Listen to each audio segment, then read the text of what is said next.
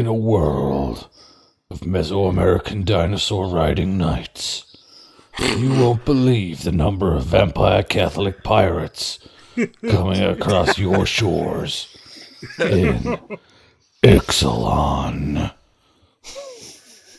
Oh boy. Get ready to buckle your swashes. and dug your skulls? Coming this fall, Jurassic Park ain't got Dookie on this.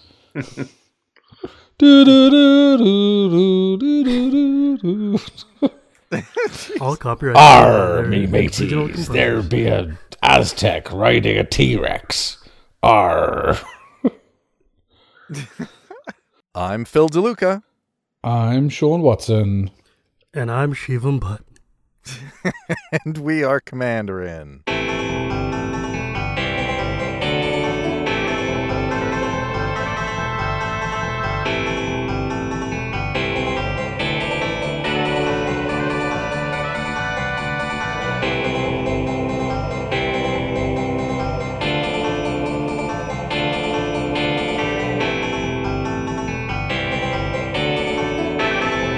Commanderin.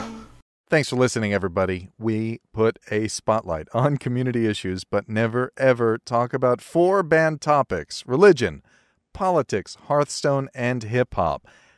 Guys, though, the listeners, I think some of them are clamoring for hip-hop, especially if Shivam is willing to spit some mad rhymes.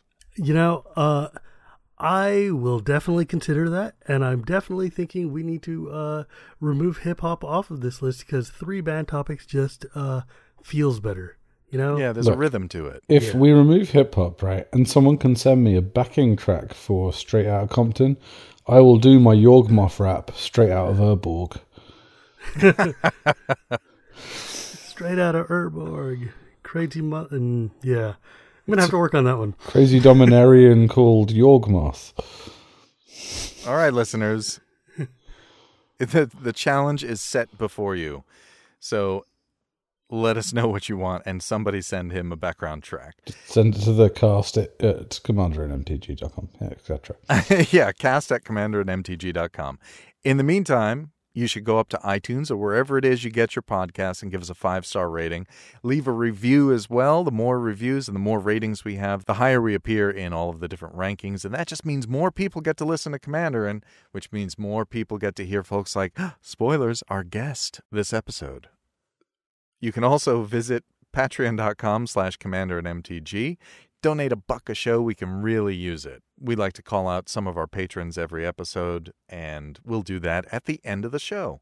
Don't forget to visit us on YouTube and comment, rate, and subscribe, and all sorts of fun things there, because periodically we do have videos that go up, believe it or not, guys. This week, we have an absolutely wonderful show lined up for you. The return of a very special guest. Guess who came? I'm super excited about this, guys. Yeah. Guess who came Commander and to talk about developing Ixalan?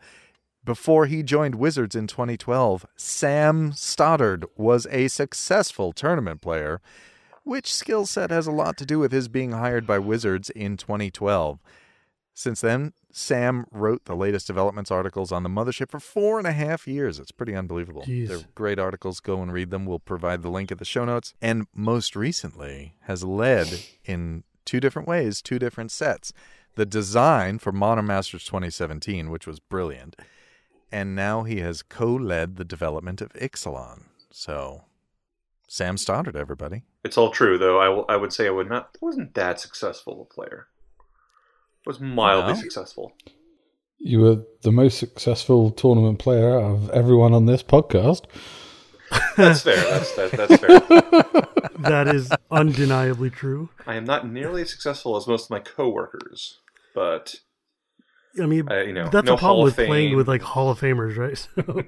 That's true. That is always a challenge, and we just keep hiring really high-skill people for our play design team. So all of a sudden, I'm just getting lower and lower. It used to be at least I was better than all the designers, but now it's like, okay, I'm way behind, like, Chion and Melissa and all these people, Michael Majors. Ian Duke. Ian Duke. Every week we just hire somebody else who's got like top eights and all this stuff. It's like, oh boy. When your boss Forsyth is basically a Hall of Famer, or should be really, he's a few points short. Well, actually, he's a lot of points short. He was a few points short. Now he's like 57 points short or something. So he's got a bit. Okay, well, except for Aaron, all those others are frail nerds, aren't they? Well, Eric Lauer too was right below 100. So yeah, Lauer and Forsyth are both just so influential. You would think somebody would make an exception. I mean, they're not going to go on the Pro Tour anytime soon. I don't think they're going to take your per diems for your appearance fees, but they really ought to have rings. But that's a different topic. Well, if only there were other categories that you could put people into the Hall of Fame for. Well, it is the Pro Player Hall of Fame currently. Once we have a little Cooperstown location, we can start up all the other areas. Hey, do you reckon we can rent an apartment? Do you reckon there could be a Commander-based podcast Hall of Fame? Yeah, I mean, I'm definitely in the running for third best Commander and host. Hey, I went to school near Cooperstown in snowy Oneonta, New York, and I know that we can rent an apartment or an office in Cooperstown for less than our entire Patreon for the month. For a buck a show, you too can host the Magic Hall of Fame. Anyway, yeah, so we do still... So thanks for coming back on, Sam. Yeah, thanks for having me.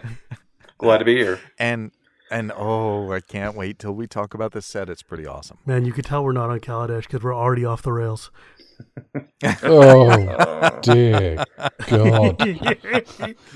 Was that a Vehicles reference? That was a good one. You liked it. That Come was a on. good one. Yeah.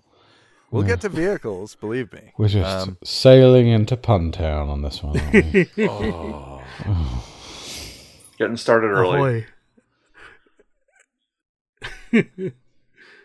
We still have playmats available, listeners. If you order one now, right now, we'll pause. You will get a free Deadeye Navigator signed by Phil and Sean, and maybe defaced a little bit by Sean with the Phyrexian symbol, or even a God Pharaoh's gift, which signed just by me, and I'll draw something on it for you, or we'll draw something on the sleeve so you can humor us and then throw that away and still keep a good, card. Lucky folks will get a foil version of those cards. So order now, and maybe you'll get a foil version. All right. We are so excited. We're going to get right to the main topic. Ixalan is being released on September 29th, I think. It has 279 cards. It's a standard legal set, and it's the first set in the Ixalan block. There's incredible amounts of confusion about the three-letter code, and for everybody listening, you must use XLN when referencing the three-letter code. It's not IXL, it's not IXN, it's not anything except XLN. So remember, hashtag MTGXLN. Think of it as excellent, because that's what dinosaurs are. No, vampires are better. Well, dinosaurs eat vampires. Yeah, while you guys are messing around, my merfolk have already destroyed both of you. So, Yeah, I'm not sure why your little fancy tail guppy merfolk. I'm not sure why you're not giving the vampires enough credit, but I'm all about the vampires, Sam, don't worry. yeah, no, I have some questions about the speed of this set, but we will get to there. Among other credits, the final design team was led by Eric Lauer and Sam Stoddard, and consisted of Dave Humphreys, Ethan Fleischer, we know Ethan pretty well, Adam Prozac, he was on the show recently, Andrew Brown, some guy named Gavin Verhey, Never heard of him. Melissa DeTora, Pete Ingram, and Yoni Skolnick. that sounds accurate. That's a good Do you name. split the team with Eric Lauer the way that Morrow does with whoever the design lead is? No, because we were both the development lead. He basically he led it for the very, very beginning of the development. I mean, kind of. I really led it most of the way through, but he was kind of supervising and stuff because he's the the most senior developer at this point. So, and it's the fall set, and he kind of did this with Kaladesh too, with Ian, where he really oversaw stuff early on before moving on to some other projects. But he was very instrumental, in the first few months of development of making sure that, all the things that we were trying to go after were correct, that the structure was good, that the mechanics would work, all those kind of things. Okay. Yeah.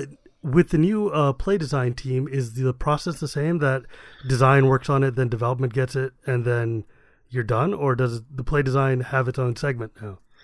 It's kind of hard to explain. Yes. I mean, things are generally the same. We have made some changes that I think Rosewater at some point we'll talk about. There's a lot of behind-the-scenes stuff, but the play design team is mostly separate from the set design team, essentially, or the set, it's basically development. And they're really there to, kick the tires. They're really focusing on standard. We've kind of shifted some of our time frames around to kind of give them a lot of time to play with the set and standard and say, okay, here are things we need. Here are things that would make things fun.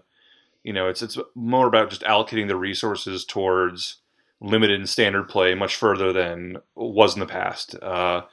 This set was not exactly like this set kind of was done before the play design team was fully finished. Like when we were working on it, we didn't have an actual play design team yet. We had a balance team that was more focused on, just the balance stuff, not as much thinking about what they want standard to play like, more thinking of, okay, what's good, what's bad, more the play testers. And, since we have gotten the set or the play design team fully staffed and it has a manager and all that fun stuff, now they're much more focused on, they're the ones dictating, okay, here's what standard is like, here's what we're trying to work for. And it's my job to, work with them to figure out how to basically make my sets interact with their vision the best and make everything kind of click. Cool. Well, it sounds like we're ready to talk about Ixalan, the most exciting set out in September. No, actually, it's the one I've been most looking forward to besides the Commander product because freaking dinosaurs. Yeah, how cool is that? Everyone loves dinosaurs. Dinosaurs and pirates? So let's start with a straightforward yes or no. Do we ever find out why dinosaurs don't exist on Conquistador Island? Torazon is actually the name of the other continent. I have no idea. I don't know if... it's like there weren't horses in the New World before. Who knows? Maybe I'm sure there was something here that wasn't in Europe, corn or something. It's like that. There were horses, but they were eaten by T-Rexes. Yeah. And the dinosaurs really appreciate it because they're like, hey, look, free snacks. Yeah, no, it's great for them.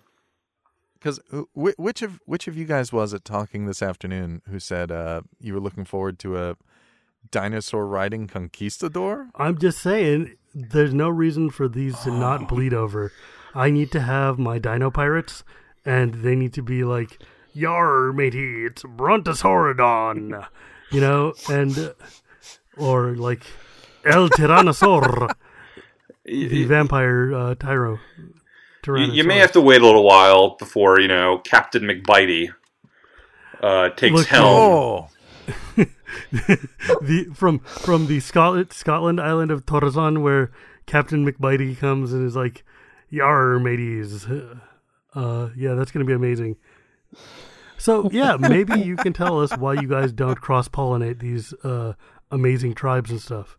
So, I mean, with a set like this, we don't do it because, there's only so much we want people to have to take into account when they're drafting, when they're, deck building, and having, like, vampire pirates and, merfolk pirates and stuff would really have just been like, you spend so much time when you're drafting just looking at type lines, trying to figure out which is which, and it was much easier just to be like, yeah, we have these 4 tribes. They're kind of the factions of this set, and each one gets to exist independently.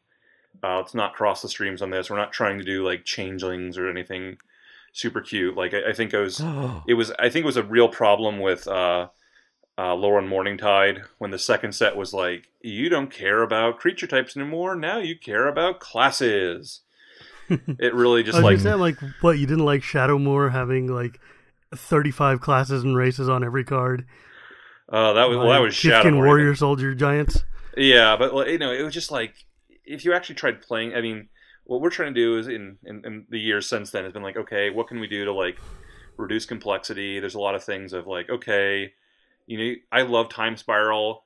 I think we could have like cut out half the words that exist in Time Spiral, and it would have been 98% as fun. Like, there's all kinds of stuff that just exists to be cute and to add like these incredibly weird corner cases. We just don't need that. So a lot of what we were going for with this is just like, okay, make the factions pretty easy, make them fun. Don't get too cute. Like, pirates are going to be pirates, dinosaurs are going to be dinosaurs. Let's not cross the streams on these. There are obviously cards that will play well, especially in limited, in other decks. Like, there's a 2U/2/2 that's Merfolk that's ETB, tap and freeze something like Frostlinks. Yeah, it's a Merfolk. If you're drafting a pirate deck, you're not going to look at it and be like, just not worth it. Like, that card's clearly good enough for your pirate deck. If you're trying to raid, you're just trying to do things. You can take that and not feel too bad about it because we're not rewarding you by saying, okay, if you have 23 pirates, your deck works. And if you don't, your deck doesn't. It's more about, okay, I want to have enough things in my deck that things work, but the tribes have some malleability. Well, I'm definitely drafting some red dinosaurs to go into my pirates deck. There are some good ones for your, red-black pirates is the sort of aggressive, beat-you-down pirates, and there's a 1R, 2/1 haste dinosaur.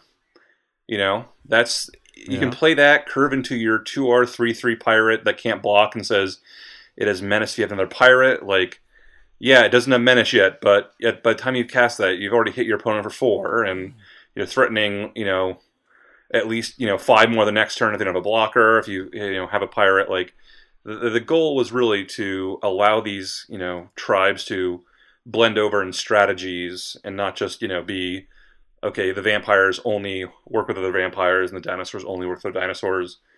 The set really blends all these things together. Yeah, I loved the little dinosaur that's the rook egg, but I don't know, when he takes enrages, he gives you a 3/3. Like that plus like dual shot or something.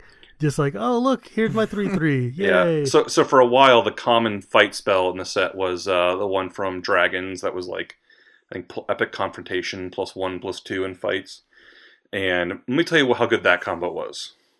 Oh my god. It was like, that is so dumb. It was like, yeah, maybe this isn't a good common. Oh my god, this is really good with Enrage. It's like, okay. Yeah. As a Timmy, I fully approve of ridiculous. Right, it's one of those things where in like your average set, I love cards where it's like, in most sets, this card is like a pretty good common pick, and in this set, it is better than all the uncommons. It's like, okay, well, sometimes it's good to print those. Sometimes it's good to be like, yeah, this pounce card, which is an okay fight spell. It's basically pit fight. It's like, it's pretty good, but it's really good in this set because you have Enrage. Like those kind of synergies, or like having dual shot, which is like usually okay, but there's a lot of tokens, and you can always do something like, all right, I'm going to ping your vampire token and my guy. That's it's a nice combo. So how did you address all of the different set themes? And some of them were quite challenging, but how did you keep them fair? Fair's a like balanced is what I say. Fair is a hard term. I mean, this is a really weird set. We're trying out some very different stuff here. We haven't really done a set like this in a long time where things are not balanced. Like, the vampires and the merfolk are 2 colors. Pirates and dinosaurs are each 3 colors. Like, that means that in your average draft, obviously more people are going to draft vampire or pirates and dinosaurs, and are going to draft merfolk and vampires. It's just how things are set up to work. And a lot of what we were trying to do is, okay, figure out, the merfolk and the vampires just have a higher synergy level as a whole on average than the pirates and the dinosaurs. Once we had the set at a point where the synergy level for those two tribes were higher. Well, guess what? They're in 3 colors. It just people kept playing 3-color pirates or 3-color dinosaurs. Like, we wanted there to be really, basically 10 draft archetypes, not 4. And actually, as a result of that, and I've heard a lot of people talk about this, another thing we do here that's weird is we have 8 gold uncommons. Like, we always have 10 because there are 10 color pairs in Magic. And the reason why we went with 8 was we have these 2 tribes, or we have these 2 color pairs, blue, white, and black, green, where there isn't a tribal component. Like, the whole, 4 factions just doesn't divide in evenly. And we didn't want it to be like you open up your, those cards there as signposts. Like, you're kind of playing a blue deck, you open up the really strong blue, black, gold uncommon, you go into that, awesome, everything works out. We didn't want to be something where, like, you open up, you're playing blue, you open up this really awesome blue-white card, and then it's like, well, where's all the blue-white stuff? And it's like, yeah, that deck's not as on rails as some of the other ones. Like, there's a black-green deck, it's more of Explore, and the kind of the best card in it is Grim Captain's Call, where because you have access to all 4 of the tribes in your 2-color deck, you're the ones you can kind of get all 4 out of that, and the blue-white deck is a flyer deck. They exist, but we didn't want to, point newer players to them. Yeah, because I definitely noticed a lot of people were talking about the fact that it felt strange that there were some color pairs that just didn't exist or didn't feel like they had really playability. But when you look at the way the set is split up, it just didn't seem to make sense. Yeah, I mean, it's interesting, we have been doing this gold uncommon thing for a while, and it's a really useful signpost for players. And sometimes it's funny because, anytime we don't do all 10 now, people are like, "Oh my god, what's going on?"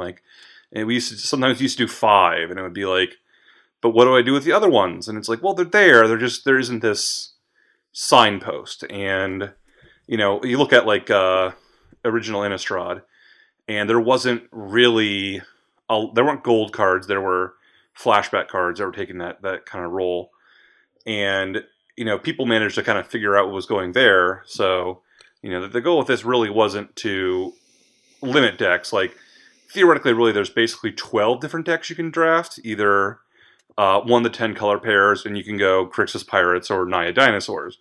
Like, those are the most common 12 different archetypes you could go into. But we didn't want to, point people too heavily towards the ones that are just much less supported. Like, Blue-White Flyers states like a more advanced deck, but it is certainly not going to be something where you can take that then start looking for, a lot of the synergies you're going to find are really the more advanced synergies. They're, you're trying to figure out how to make the deck kind of play on a gameplay level, not just looking for, okay, how do I make my Merfolk tribal work, or what are the specific rewards that the set's really feeding me? Yeah, from my kind of casual level, it feels a little bit like, oh, this is a train wreck of a draft that just ended up falling together into Blue-White Flyers, because it feels like if you're in Blue-White Flyers, then you didn't do it on purpose. You ended up just like, oh crap, this is what's here.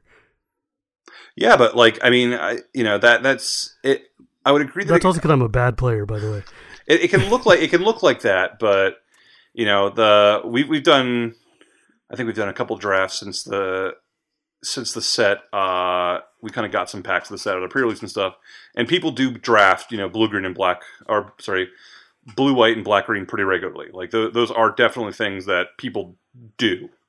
It's just something where you're probably not, especially if you're a newer player, you're probably not going to do it in your first 3 or 4 or 5 drafts. Like we're kind of, it's not like we're exactly gatekeeping it away or whatever, but we're just not putting it in your face. So we don't, we want people to have the best experience the first time they draft it. There's a lot of on the rail stuff for those people, but there's also a lot of cross synergy stuff that ideally over time people can learn new synergies and find all these cards that are really good in this tribal deck or somewhere else. There's I forget the name of it. It's the pirate pyroclasm that hits everything but pirates. I mean, obviously it's very good in a pirate deck because it doesn't hit your creatures, but people also take it in enraged decks because you have out 3 enraged dinosaurs, and and you cast a spell that says deal 2 to all my creatures. You get to hit their creatures, and you get 2 life, get a card, and draw, and then just get a land. 3 damage to their face. Right, exactly. Like, a lot of Fiery these, cannonade. right? There are a lot of these cards that exist as, they're not inherently like, we could have put a little pirate and a little dinosaur on the card tribally, but they're really for people to discover over time. Yeah, I guess you would have to find synergies in there to keep this fresh once the tribal theme kind of like, once you've played it out on your 38th draft league going on, so you can start digging into what the rest of the set has to offer. You could take pirates in the treasure direction, too. Right, and the blue-black, for instance, the blue-black pirates are really kind of the quote-unquote treasure pirates where, you have more things that care about artifacts, and you get your flyers plus your pirate cutlass. Yeah, and all these kind of things. The blue-black pirates is the first time I've wanted to play blue-black like ever, except for my zombies decks, because that actually looks super fun. I loved all those treasures. I love the treasure monoflare. The monodrain that gives you loot. I'm super excited to actually draft blue-black for once, and I don't know what to do with myself. Come on in, the water's great. The water is dank and full of slimy like pirates, dude. That's not great at all. The water's deep and rich. Yes, but and you get your Grim Captain's Call on that one too. Yeah, I mean it. At least that way I can play Ramirez Di Pietro from the olden days, right? Yeah. Oh man, you could.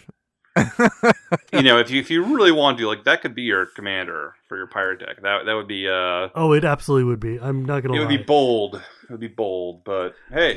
Look, dude, I'm just not gonna because he's your stop commander doesn't mean you have to use him. He just has to show up and be like, "Arr." and then you sit there and say, like, "All right, Mr. 7-drop Crawworm, we'll leave you over there." While we were talking about the blue-black pirates, maybe you could talk about the other set theme, treasures, which is super exciting to me, super awesome, but also not gold. So my King Makar deck is sitting there going, "Where's Makar, dude?" Yeah. So this was punished. This was this was a real debate that happened. Was, do we go with gold or treasure? And a lot of it had to do just like creatively. A couple things. One. Pirates going for gold works very well in English. That is the primary English type, but like are my pieces of 8. Right, but I don't know. I think there was some concern that like in other languages the connection between gold and pirates wasn't as strong. Like, it would have worked, but it wasn't quite right. And we wanted to kind of have treasure be more than just even though it really is pretty much just the pirates doing it. It's not like everyone there has gold. Like, the pirates, well, they definitely are about gold. It's the merfolk don't have gold, so what would the pirates even care about the merfolk if that was the case? Like, they have jade and they have all kinds of mystical artifacts. Of course, historically accurate when the real historical conquistadors killed the merfolk. The merfolk. I'll have you know I read this on a website. Stop going on InfoWars, I told you. I don't know if you've seen the art with the kind of the vampires landing with the Sun Empire, and there's the dinosaurs and stuff, but like, it is very intentional that the Sun Empire is at a slightly higher power level or a higher altitude there. Like, the goal was really to make them a technologically equal, or at least opponent, and not to like have those real world tropes that are super awkward. Like, the goal really was to support it as, okay, these are like actual people who are very well matched. Huatli's armor is really cool. Yeah, it really shows off that she's using steel. Yeah, I mean these are technologically, at least or similarly advanced as the pirates. Who knows? It's technologically advanced is very difficult because I don't know where a dragon is in the or a it's like, where is this thing? Like, well, what do you have? We have combustion engine. What do you have? Like, well, we have magic. Magic. Like, we just shoot fire out of our hands, and it's like, who's more advanced? I don't know. Well, really hard to tell on this one. But I can light your engine on fire from here. So yeah. But anyway, what we tried to do with the treasure was have it so that treasure is a lot more generic. It works in a lot more languages.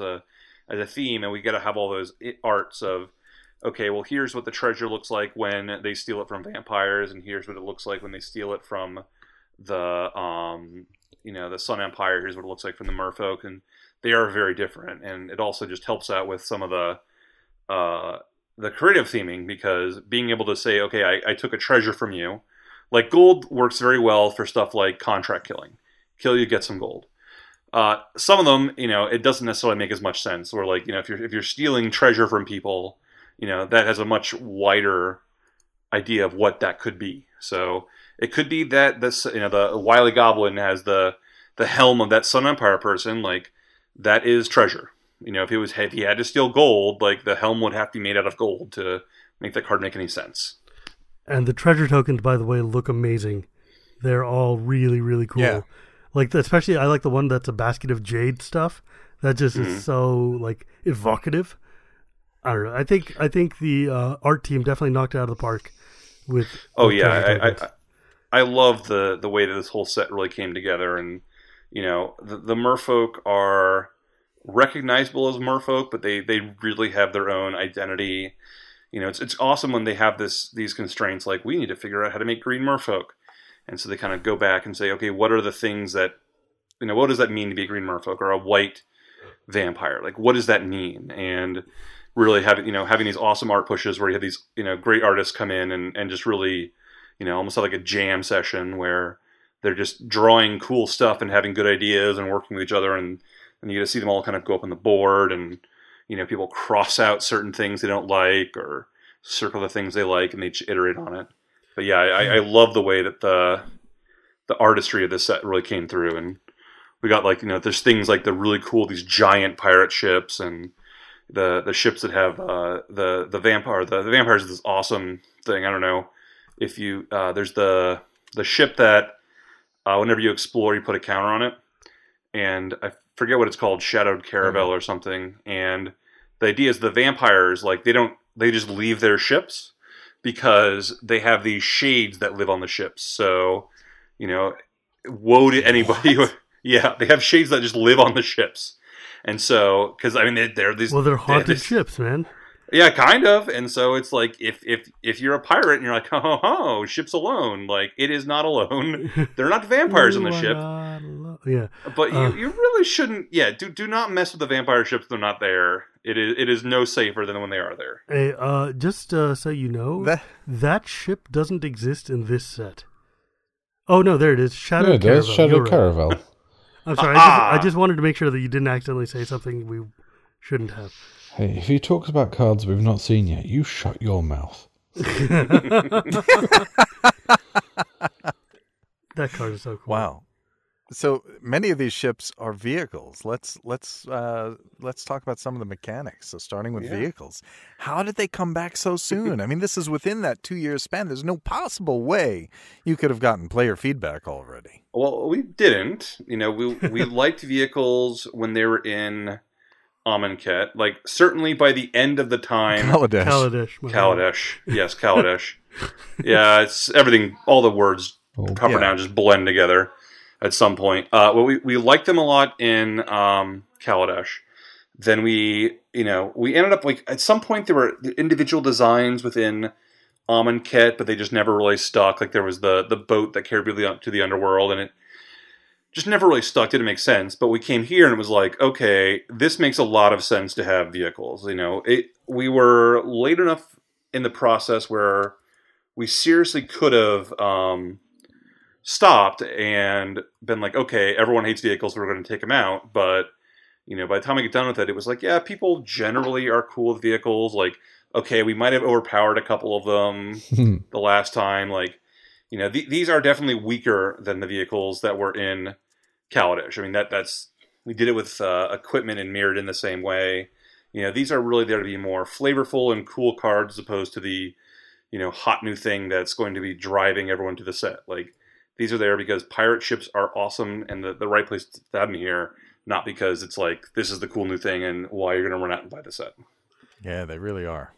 Yeah. They really do fit. I mean, I'm just lost in these vehicles with shades on them. That's so cool. Well, yeah, I mean, I guess it makes sense that you would have to, you can't have a pirate set and not have pirate ships. Let's be real. But I like the pirate ship that turns into a land. Double Yeah. face cards. yeah, just- that was another thing that I was not expecting to see at all. Me neither. It's not exactly. No, the DFCs are actually something that I actually campaigned against for a while because I was like, oh my god, we're doing these again, and the pitch. This is one of those things between design and development where design often has great ideas and they have this pitch, and people buy into the pitch, and then development hears it and they're just like, what are you talking about? It's like, we've got these things and they turn into lands, and it's like, lands don't cost mana. Like, the thing that makes sense about DFCs is like, you have a 2-mana card, you complete a quest, and you get a 5-mana card. And lands, all of a sudden, it's like, well, and obviously a lot of the original designs they had were much less powerful and weren't as tuned, didn't have quite the front side, back side stuff going on. So, I was just like, are we really doing this? Does it make any sense? And, over time, we just spent, a couple days like, okay, well, let's just figure out what these could do. And that's where the idea for things like the cradle had come out of that. I think the ship that crashes in was there, but the reverse side made tokens, and we ended up making Legion's Landing the same kind of story, so we changed that. But, as we kind of started getting the ones that were like, the cradle, I think, was the one that really sold everyone on the mechanic. It's like, okay, so, you make that card up and you show to people and they go, oh. That Well, was you can do more definitely of the these, card right? that blew like our minds when we saw it. Like, do they really just make a strictly better cradle? And Yeah, are they allowed? Holy crap, this is amazing. Not strictly better. which is actually a funny story. The other thing that happened as we sort of got up later and later is one of the editors is like, okay, so why can't I just start with this card?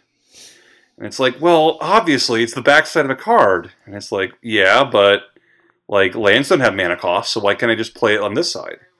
And it's like, oh yeah. It doesn't, like, nobody looks at Ormondal and there's like, oh, this is pretty good. I should just cast this for free. But, you give somebody a land and they're like, well, this 3-mana enchantment looks okay, but this land on the backside, I think I'll play that one. And that's where a lot of the exploration with, like, different frames and all this different text and really trying to make it so that, when you looked at the backside of the card, you didn't immediately think, like, oh, I'll sleeve it in this side because of the two sides, this is the stronger half. You don't say. Like, really? So, and just super credit to everyone on our art team who spent a ton of time, working on these different versions of these frames and finally coming up with something that I just think is amazing. And when you actually see them, they are just really cool objects. Yeah, And I'm hoping to pick up a few foils of these guys because this is going to be absurd. Yeah, Like, it's a thing where when the thing you sometimes figure out Magic cards is the coolness of certain objects, and these more so than cards in most sets because they are so unique are just really cool individual objects to have in your collection. you remade my favorite card of all time, Kjeldren Outpost. I need to own that. That's just the end of the story. Yeah, cool. I mean, DFCs and vehicles are really neat, but those are like old mechanics. Let's talk about some of the newer ones that came in, like Enrage, which is maybe my favorite and most exciting mechanic in this set. It's so cool. Yeah, we sort of it's funny because like we kind of stole it from a future set that I was on the design team for, though it's not how that happened, but we were looking for a dinosaur mechanic and we had it took us a long time to come up with one. Like the ones in design weren't really working. There was this one for a while that was like, the problem we were like having is like, well, how do you get these dinosaurs on the battlefield early because they're big? And so we had this mechanic that was like letting you cheat out dinosaurs, but they couldn't attack or block. But all of a sudden, like they could still fight, and everything that counted big numbers. And they were just like, okay, what if you had these things that are just awesome at crewing vehicles and getting flung? And it's like, it doesn't seem like dinosaurs to me.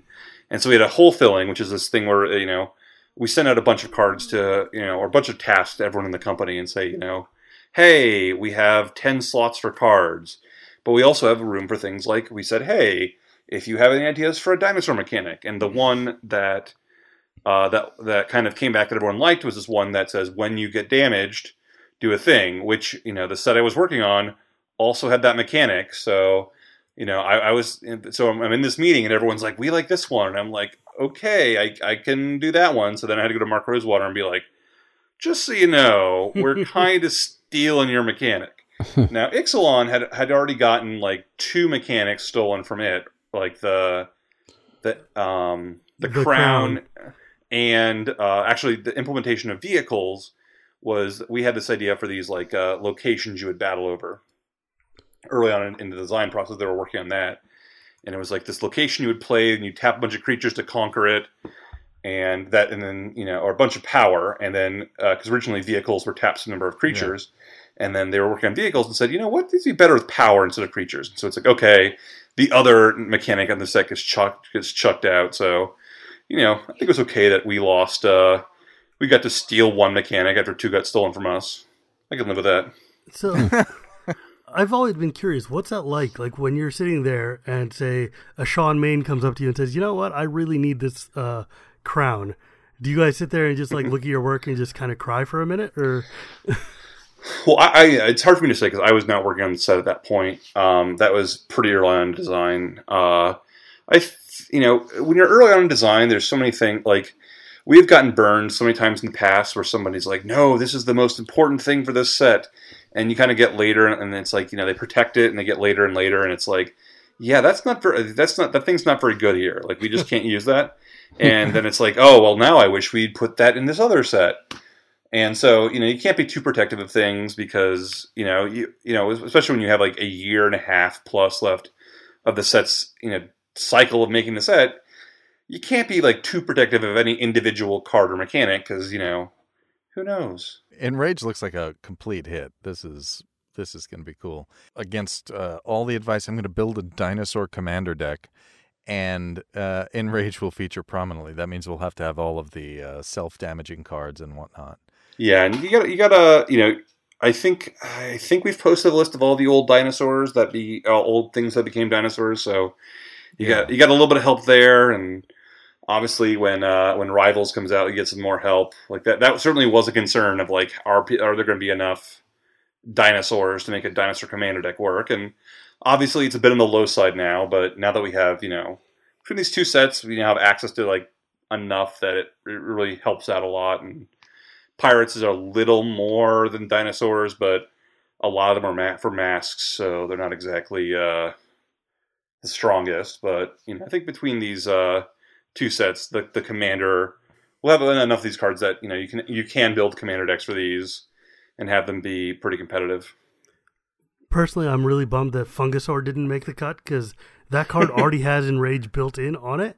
It would have been amazing. There's a Flash Fungusaur. The Spineback. Right. But yeah, it turns out that fungus dinosaurs did not fit the creative.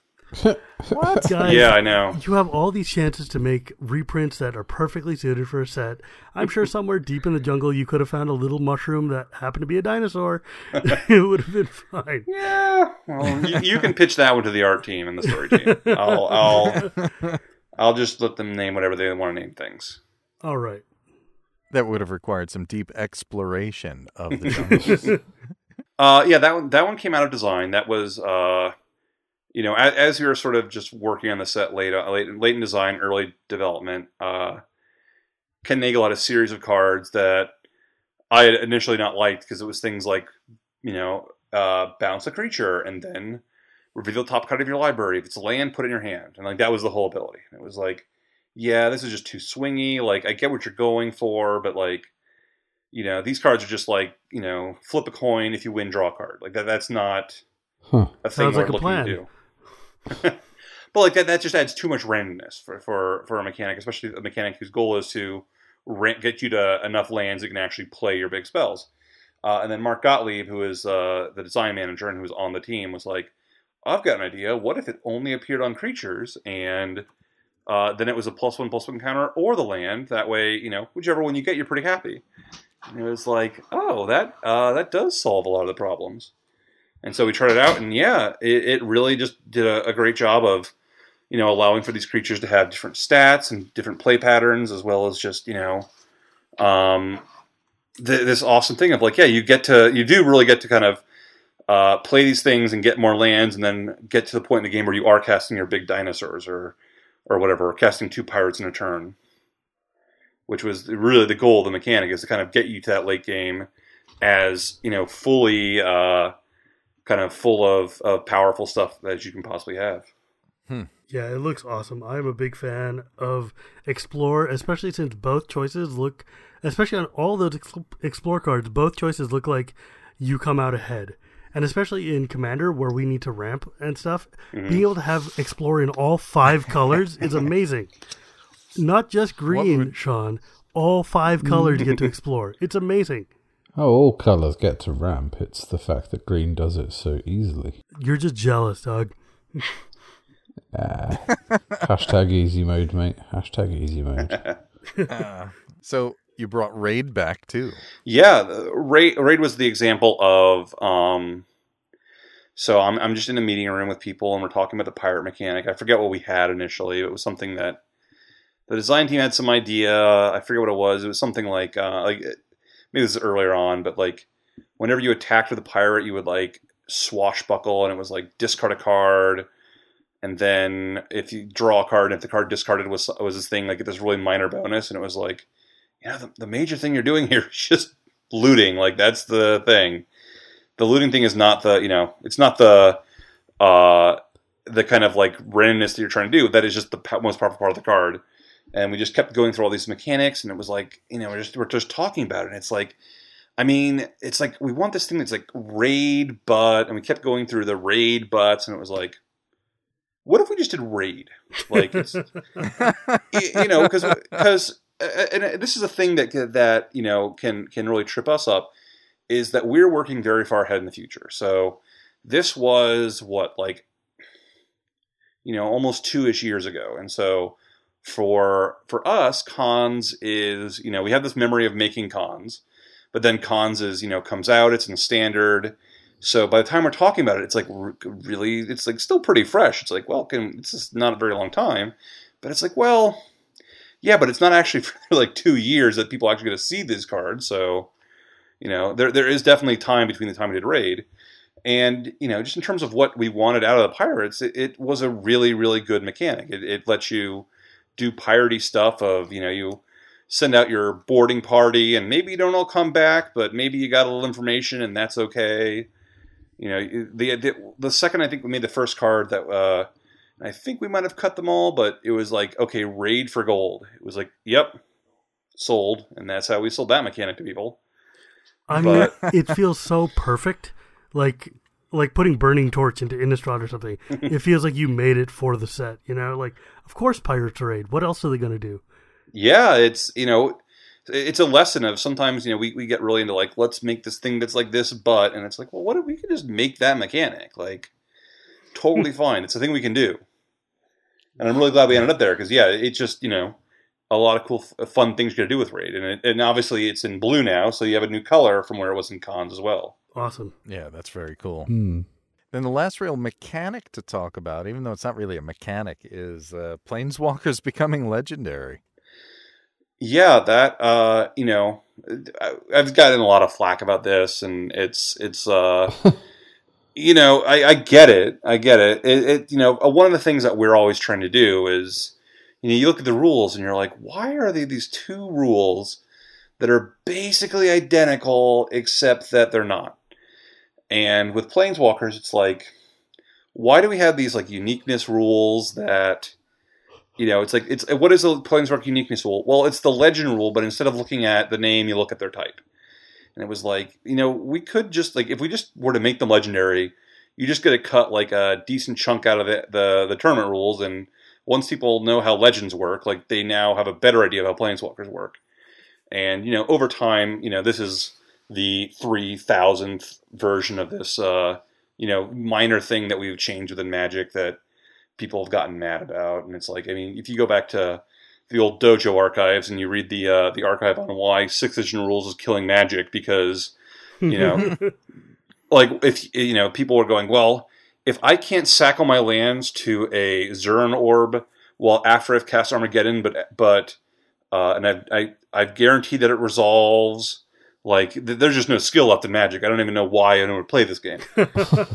And, I'll admit we have not always been right on these. We have definitely made rules and then, later on been like, okay, that was bad. We're going to go back.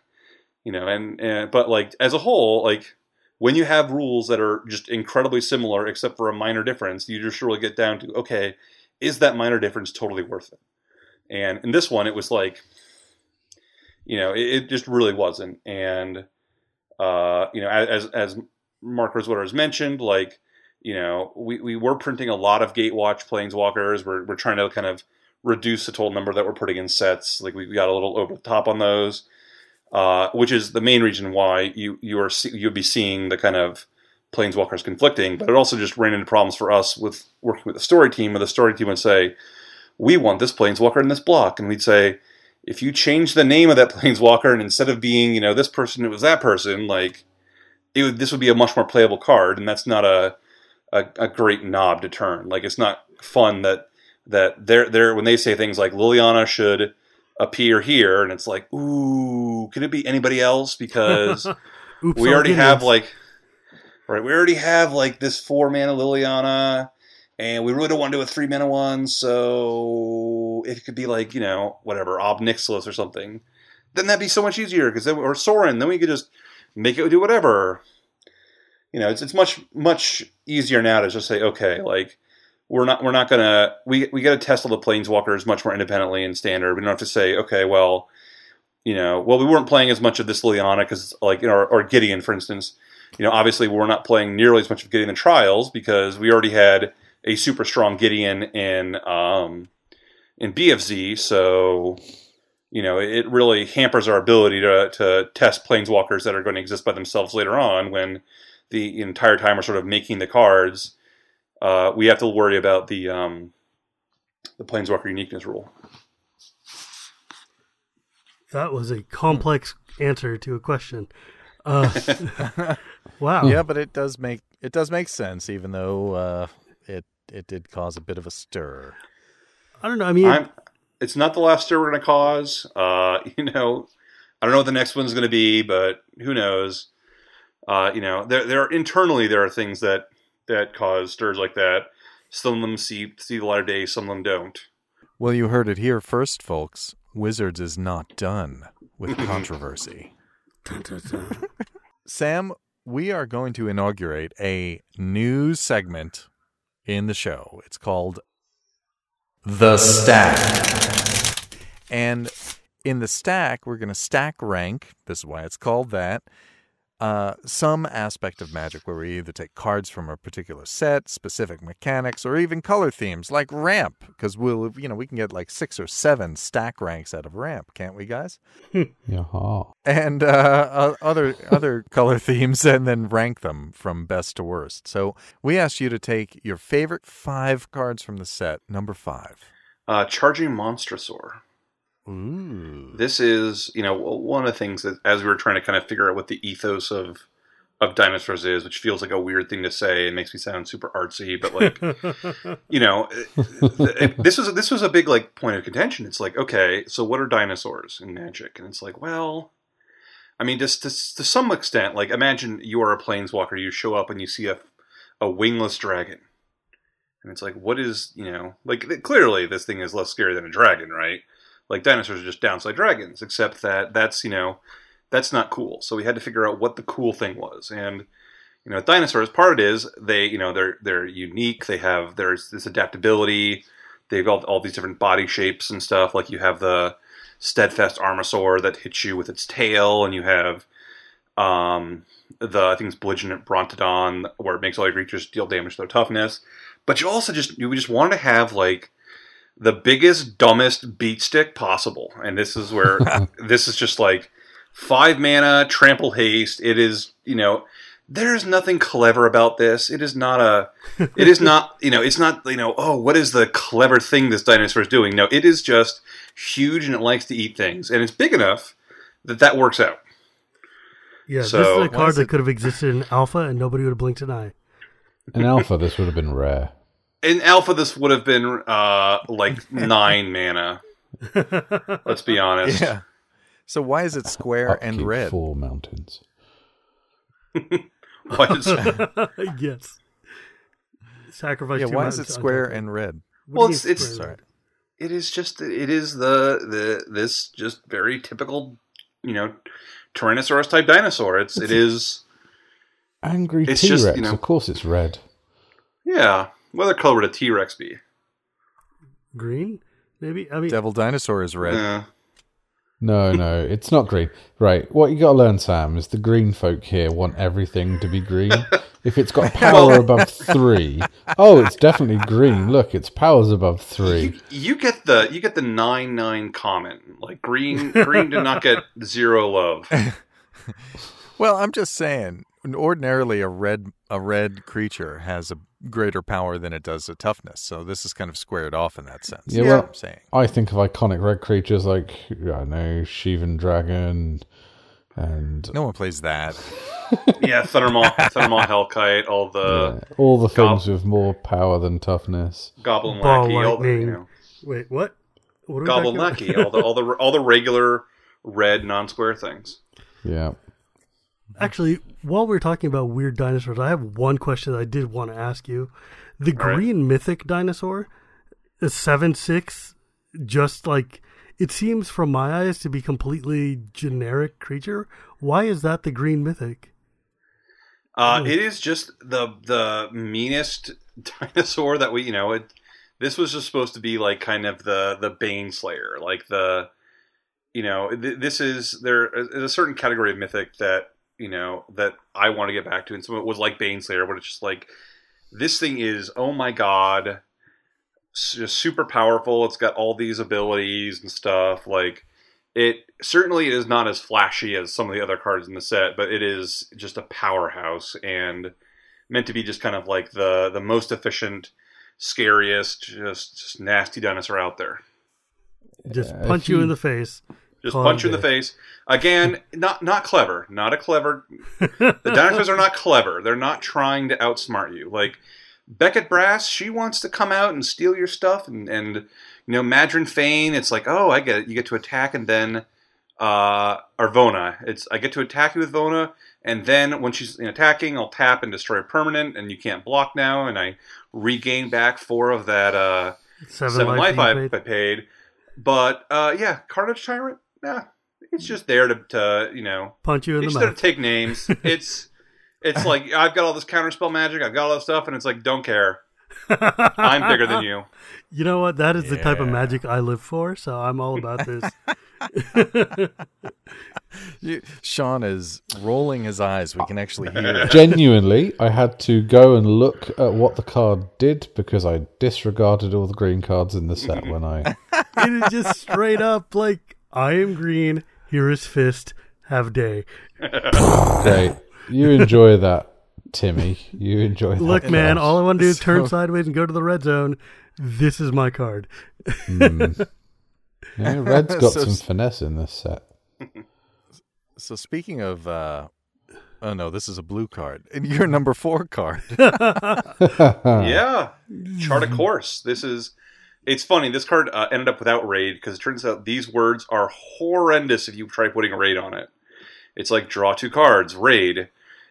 Discard a card if you didn't attack with a creature this turn. Just, makes a lot more sense the way we wrote it.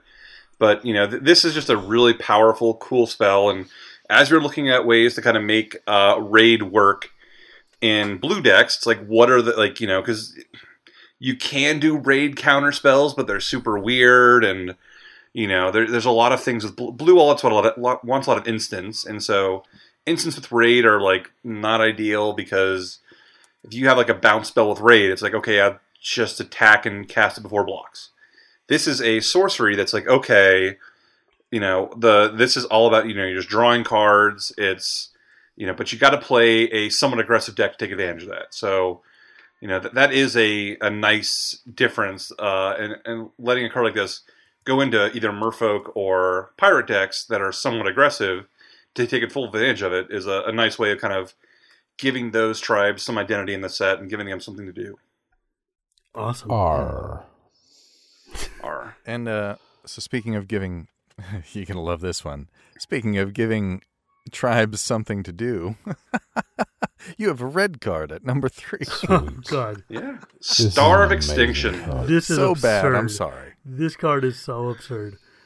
Yeah, it's funny. I had to sell a lot of people on this because they're like, yeah, but the dinosaurs don't all die in the set. And I'm like, no, it's cool. It's Details. We're doing man. it. We're doing a dinosaur set. You know what we need? We need a meteor. And everyone was like, "Oh my god!" And it's like, trust me, people are gonna love this. Yep. And we went through a couple iterations on it, and eventually we just like, "Yep, this is just blows up the world." Like destroy target land, boom, everything dies. We did not manage to work in the whole like regenerate all like rodents and rats and really small marsupials. All cards that look like they have a mammal on them. Parentheses, use your judgment. Yeah, right, Parentheses. squirrels survive. All I'm saying is that in EDH, this is going to be one of those finishers that just makes me smile. Especially if you play it right after your Boros charm that gives all your guys indestructible. And then just go, wham! Or you just like- play it with Boros It's Reckoner, 9 and that mana, one's good though. too. Yeah, details. Dude, this 9 mana, that's what, turn 3 in EDH? Come on. Not for Boros. It's like turn 20. It's like turn 23, yeah. So, hang on, Sam, I got to Let ask. me People dream. got upset because they said the set, not all the dinosaurs die in the set. Did Well, it anyone was- get upset because not all the conquistadors die in the set? Well, this is the we don't want the coolest thing about dinosaurs is to be a meteor killing them all, and it's like I promise Thinking how there you, was them dying. I promise you, the dinosaurs are going to be awesome, but we do need a meteor because meteors are great. It is like if you were to do the what is that, the Family Feud, where you're like, name things that are related to dinosaurs. Okay, number 1 is probably like teeth. But like number like 2 or 3, like it's going to be quick up there. You're going to get, survey is going to say like 100, 20 people are going to say meteor. So, we wanted to make sure that we have these, these fun, cool things that even if they, and as the flavor text kind of, shows, this isn't a thing that actually happened. This is a vision that Hashana has of a possible future, but these kind of things, like when you're doing a dinosaur set, you want to have something cool like this that just like fits what people are expecting. I look at that card and the dinosaur in the front is turning to his friend at the back and saying, "Steve, did you leave the stove on?" He's like, gosh, is it warm in here, guys, or is it just me? "Joel, did you fart again?" But, okay, so this is a 7 mana card. I do have one question, though. Is this set slow like Eldrazi was? Because I know you got, like, my favorite Trilobite, who's got an 8 mana activation on it. This card is, like, 7 mana. All your dinos are giant. Is this a super slow set or a fast set? It's somewhere. It kind of depends on what kind of deck you're trying to build. Like, Mid-range. trust me, if you're playing limited and you have like some of the Tocatli Knights, which is the 1 2/2 whenever you attack, or when he attacks, if you have a dinosaur, it gets +1/+1. If you curve that into the 2/2/3 that says attack trigger tap something, it's a really fast set. If you are playing the black-red pirates deck, and you're trying to end it quickly, then it's going to be more of a fast set. If you're playing, blue-green white-green or blue-black, it's going to be a slower set. And between like treasure and a lot of the kind of variability of gameplay, like there are the tools in the set that if you say I want to go till I want to cast the 9 mana 8 mana 9/9 common, like you can do that. Like you have to kind of set your deck up for it, and you have to say, okay, here's my big plan is I'm going to get to that point in the game, and certainly Explore helps you to make you hit all your land drops. So you can get there, but there certainly are very fast decks that exist in the format, so you can't just say, I'm going to... It's not quite like Eldrazi. You could kind of ignore everything below 3 mana if you really wanted to, and just not have turn 1 and 2 plays and try to make it up later. This set, you don't always have those options. Like, you can do that, but you might get run over. So, it's complicated. But I do, like... I've certainly cast lots of 9/9s and 7-mana cards in the format. I've sacked many an Invoker. These things all work, and some of that is, just treasure and explore go a long way to letting you get to those end game states. Can't wait. We should just take a second to acknowledge Shivam compared Shorekeeper, a 1-drop 0/3, to an Eldrazi. Well, no, because in Eldrazi it had the Invokers, the guys who let you pay like 6 in a green or 6 in a red or whatever and do something epic. And that's what I was thinking about Rise of the Eldrazi, not just... They weren't on a 1-drop 0/3 body. Yeah, whatever details. You know what I was talking about. I'm telling you, that 0/3, it raids. It raids just fine. Like, oh god, it's you play that on turn 1, then you start casting your raid pirates on turn 2. That is totally so an silly. option. I think we should talk about a Dimir card. Yeah, this is another one of my favorites, Hostage Taker. Love it is a 2 UB 2/3, and when she enters the battlefield, she exiles another artifact or creature until she leaves the battlefield, but you can cast it, in which case, maybe you convince them to stick with you. And just thinking of pirates, like, this is such an awesome pirate trope. This happens all the time where, back to, like, Treasure Island of, like, the pirates kidnap somebody, but, you know what the sea life's like. It's very alluring to see. Many people... So if I'm reading this right, it means that I can take, like, if you had, like, a Brontodon or something, I could steal it from you with the Hostage Taker and then pay my mana and cast it? Yeah. As opposed to just, like, getting it, I have to pay for it again? You do have to pay for it again. I don't think you guys have ever done a card like this before. I don't... From play, where you exile it from play and then have to pay to cast it again? Yeah, no, I don't think... play. I don't think we've ever done this, and it was neat. And it's a cool, like, play pattern because you get to obviously you get to respond to it, but it especially when you exile something really big, then there's a little bit of a race that's on. It's like, okay, maybe you're like 2 turns away from casting that thing because that's exciting. I had these things that power out dinosaurs. Let's try to kill you before you have enough treasure to actually just convince my Brontodon that that the pirate life is perhaps more fun than working yes, for the yes, Sun Captain Empire. McMighty, you will live. Oh my god, this card is awesome. I already love it. It's 5 mana. Get a 2/3 pirate that 4. you can do stuff with, 4 mana. and someone's Soul Ring. No, it's 5 mana. Yeah. Get a 2/3 pirate and someone's Soul Ring. Right. That's still good, man. Admittedly, the artifacts are much easier to convince to come over to your side. Yeah, absolutely, Soul Ring because is like- it's much harder to respond to you targeting. If your opponent targets your artifact, it's much harder than if your opponent targets your creature Right. with Hostage Taker. So, from an EDH perspective, rather than all Oh my this, god, can you imagine having limited 2 Soul Rings? Yeah, because you can't homeward path a Soul Ring. And you can't sack a Soul Ring Yeah. as easily as you can a creature. I know there's ways of destroying your own stuff before people start sending the tweets, but it's not as easy. Yeah, this looks like it's going to be a lot of fun. I see a lot of nonsense coming out of that card. Yeah, I have high hopes for this one. It's awesome. Does this go into Silumgar? Oh, I think it probably does, yeah. I mean, it thematically fits. You're stealing. Yeah, the Silumgar deck's is my only tribal deck. It's Shapeshifter Tribal. Shapeshift. Yeah, it does go into Silumgar. I'd be interested to look at what I cut for it, but it's certainly up there. I like stealing people's artifacts. Especially, it to me, it's sort of how Dimir would ramp a bit by simultaneously nicking someone's mana rock plus, denying them that resource. Steal their signet, steal their Soul Ring. There's going to be a lot of fun things to do. You've got the spare mana, steal their Gilded Lotus. Oh, yes. Hey, Mana Crypt is just free. That's true. That's true. The Hostage Taker doesn't have to be on the battlefield in order for you to cast it, right? Yeah, it does. No, it's until it leaves. It does. So if you exile a big dinosaur and the next turn they untap and kill your Hostage Taker, they do get it back. Like so it's not a hostage anymore. Right. You can rescue the hostage, but just make sure that you have you rescue it before they get a whiff of the sea life and decide that these salty crews are where they want to be.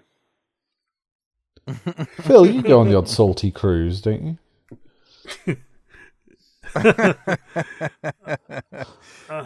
If you follow my Twitter account, you're exposed to salt quite frequently. Like the rain of salt. Remember, it's easy to interact with 2 of the 3 hosts. One of us less so. Some of us just spend a lot of time on social media. That's all I'm saying. Sam, you were supposed to select 5 cards, but you didn't select your last card, so... I did. What do you mean? There's a card here. What? What are you talking about? Jace, Cunning Castaway. Oh. This is, he's +1 whenever one or more of your creatures deals damage to your opponent. You get a loot. -2 make a 2/2 illusion, which is cool because Jace, Finally. whose major thing is being an illusionist, and we have never made him make illusions. And then his ultimate is create 2 token copies. It's -5. He starts with 3 loyalty. Make 2 token copies of him, except they're not legendary. And originally it just said, except they're not named Jace or something. Like we had a way this work before the legend rule change. So this card did not create that change.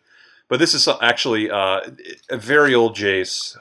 In a lot of the playtesting we did something similar to this, and we ended up not going with it. But once I came to start working in Wizards, I'd heard about that, and it always kind of stuck with me. And I don't remember if who actually put this card together. It might have been design, it might have been development. I don't remember, but just the opportunity to be like, oh, this is the set where Jace actually gets to be illusionist. Like he has kind of hit his head and has lost his memory, and so he doesn't really remember how to do all his his mental magic stuff, but he still knows illusions, and that they're kind of taking him back to kind of his a big part of what he is, and getting into it's just really fun to do a really different version of a character that we've made many, many cards of, and this just looks so little like any other versions of him that we've previously done. So does that mean that the token copies come into play with 3 loyalty a pop as well? Yes. So that means when I doubling season, I'm going to get 4 Jaces with 6 loyalty each? Look, man, have you ever cast a doubling season with RTR Jace? No. That one is a little stronger. This is okay. I'm just imagining the fact that I can have 40 Jaces in a turn. Oh yeah, you can do the just keep chaining. You can do the full 40 Jace thing. I'll play Ravnica Jace and cast a spell over everyone's deck. So it's one of those things where it's like people are like, didn't you realize this goes infinite doubling season? It's like, yeah, there's a lot of these things. Well, I mean, it gives you infinite 2/2 illusions with doubling season, right? Whoop-de-doo. Who cares? There's a million other ways of creating an infinite number of creatures. And 1 electrickery kills them all. If Jace Cunning Castaway is your reason to hate doubling season, you misunderstood doubling season. Yeah, you missed something along the way. Yeah, as a whole, it's this package, and it's something where I don't know what to ever do that, but if people are on the play and they're against kind of a controlling deck, and they're like, all right, I'll make a Jason plus. It's a great plus, hit you loot, whatever. And the controlling deck's all of a sudden like, okay, and you're like, all right, split them, plus, hit you. And it's like, oh, you're gonna get a lot of cards out of this thing, aren't you? It's a really fun gameplay because you're like, it's never gonna happen. Then it's like, oh my god, it's happening. I thought it was very. Sorry, go ahead. Oh, yeah, these are just going to get out of control. Oh, it's gonna be great. Yeah, I thought it was very amusing that within an hour of this being spoiled, somebody on Twitter had figured out how to make Jace into a creature and then create infinite Jaces in order to kill all of them, so you could have infinite dead Jaces. Oh man, this card is gonna have some shenanigans. It's gonna be fun. Yeah, it's gonna be fun. I have to admit, this is good. Even though he's wearing sort of leather armor in a tropical marine environment. Yeah, about that. I'm gonna guess that he has some sort of magical cooling spell on him because that does not look like. And a sleeve. Is that a frostlink in your pocket? Or are you happy to see me? I was gonna ask, but you kind of answered it already. Why another Jace? because surely there are other characters in the multiverse that really want some time in the sun. Other blue planeswalkers. But you've answered it because we've got the illusion side of it. Well, it's also like, to some extent, the creative team is the one who's making the story, and they're the ones deciding on what happens. And the plan here was always that as Nicol Bolas, kind of scatters the Gatewatch, Jace ends up here, and this is an opportunity to really see Jace in a new light, and that was a cool thing I think everyone really wanted to do. Okay. Yeah, and so far the story is quite good. Oh, I'm definitely enjoying it. All right, so here's a question I need to know. Did Morrow hang you by your toenails when you came to him and said, I have a new mana drain? No. This is a common misconception. We just did the bus hit you all? No. So we've done mana drains before. Yeah, but they sucked. They were just like this. Well, hang on, Draining Well does not suck. Plasm capture, and we've done these things. This was actually called Minor Drain for a long time, MINER. But this is just a pretty simple card, and as we're working on Treasure, it's like, what could you do? And it's like, what if you had Mana Drain but you got Treasure? And that was all right, I'm sold. And we had to bump it up from 4 to 5 mana because, oh my lord, 4 mana was not okay. But what about 2 mana? Just 2 blue. That seems fair. 2 might be a bit good. But yeah, come on, this leaves behind Treasure. It should be at least 3. Really love this. I've heard it's a strong card. Really love this card ended up. I'm seeing people post decks with this and Revel and Riches for Standard, and hope that happens. That'd be awesome. Oh, just in case you're new to the format or new to Magic listener and you don't really know Magic's rich history, just go Google Mana Drain, the card, and drop your jaw of what used to be considered acceptable. When people say to you there's a power creep in more modern Magic sets, just refer them back to Mana Drain. All right. Well, Sam, thank you for hanging out with us. How can people reach you if they have any questions? This has been a wonderful show. Yeah, they can reach me on Twitter. I am at Samstod, SAMSTOD. And, I tweet back at people pretty regularly, just try not to say anything inappropriate, and there's a reasonable chance that I will respond to you. That's why he never responds to me. Well, thanks for hanging out with us, everyone. We hope you've enjoyed the show as much as we have. Talking with Sam is always wonderful. And just as maybe a little bit of a sneak peek, when's the next time you'll be leading a set that we see? Boy, a little over a year? We'll see you in a year, sir. Yeah. Well, winter 2019 or something? I don't know. Well, we can't wait that long. We'll have to figure out what your favorite guild is and then bring you on to talk about a commander deck. Sounds good. All right. And listeners, thank you for hanging out with us, as we said before. Special thanks to our patrons, and now we get to announce their names. They show their support by donating to us so we can keep on improving the show. And we have some ideas about that, and you'll see them soon. Each week, we're going to call out 3 of you, and this week, it's Ryan Green. Now, Sean, you've played cards with Ryan. He's also the host of the Brothers War podcast. I have. I've played with Ryan, and he killed me with a Reveillock Karmic Guide Murderous Red Cap, which was great fun. Cheers, Ryan. Him and his brother are good guys, and their podcast is worth checking out. Brothers War. Yeah, his brother, we would name him, but his brother's not a patron. Yeah. And Visla Rudiger and then Visla. Epiphany MTG. Do you know Visla? Yes, Visla is a very good friend of mine. All right. We even got to play at GP Vegas and hang out. Very good people. Very cool. Thank you very much for supporting us, folks. It really does help. Now, Sam, would you do us the honor of taking us out in a style of your choosing? Of course. Commanderin. Not always accurate, but always entertaining.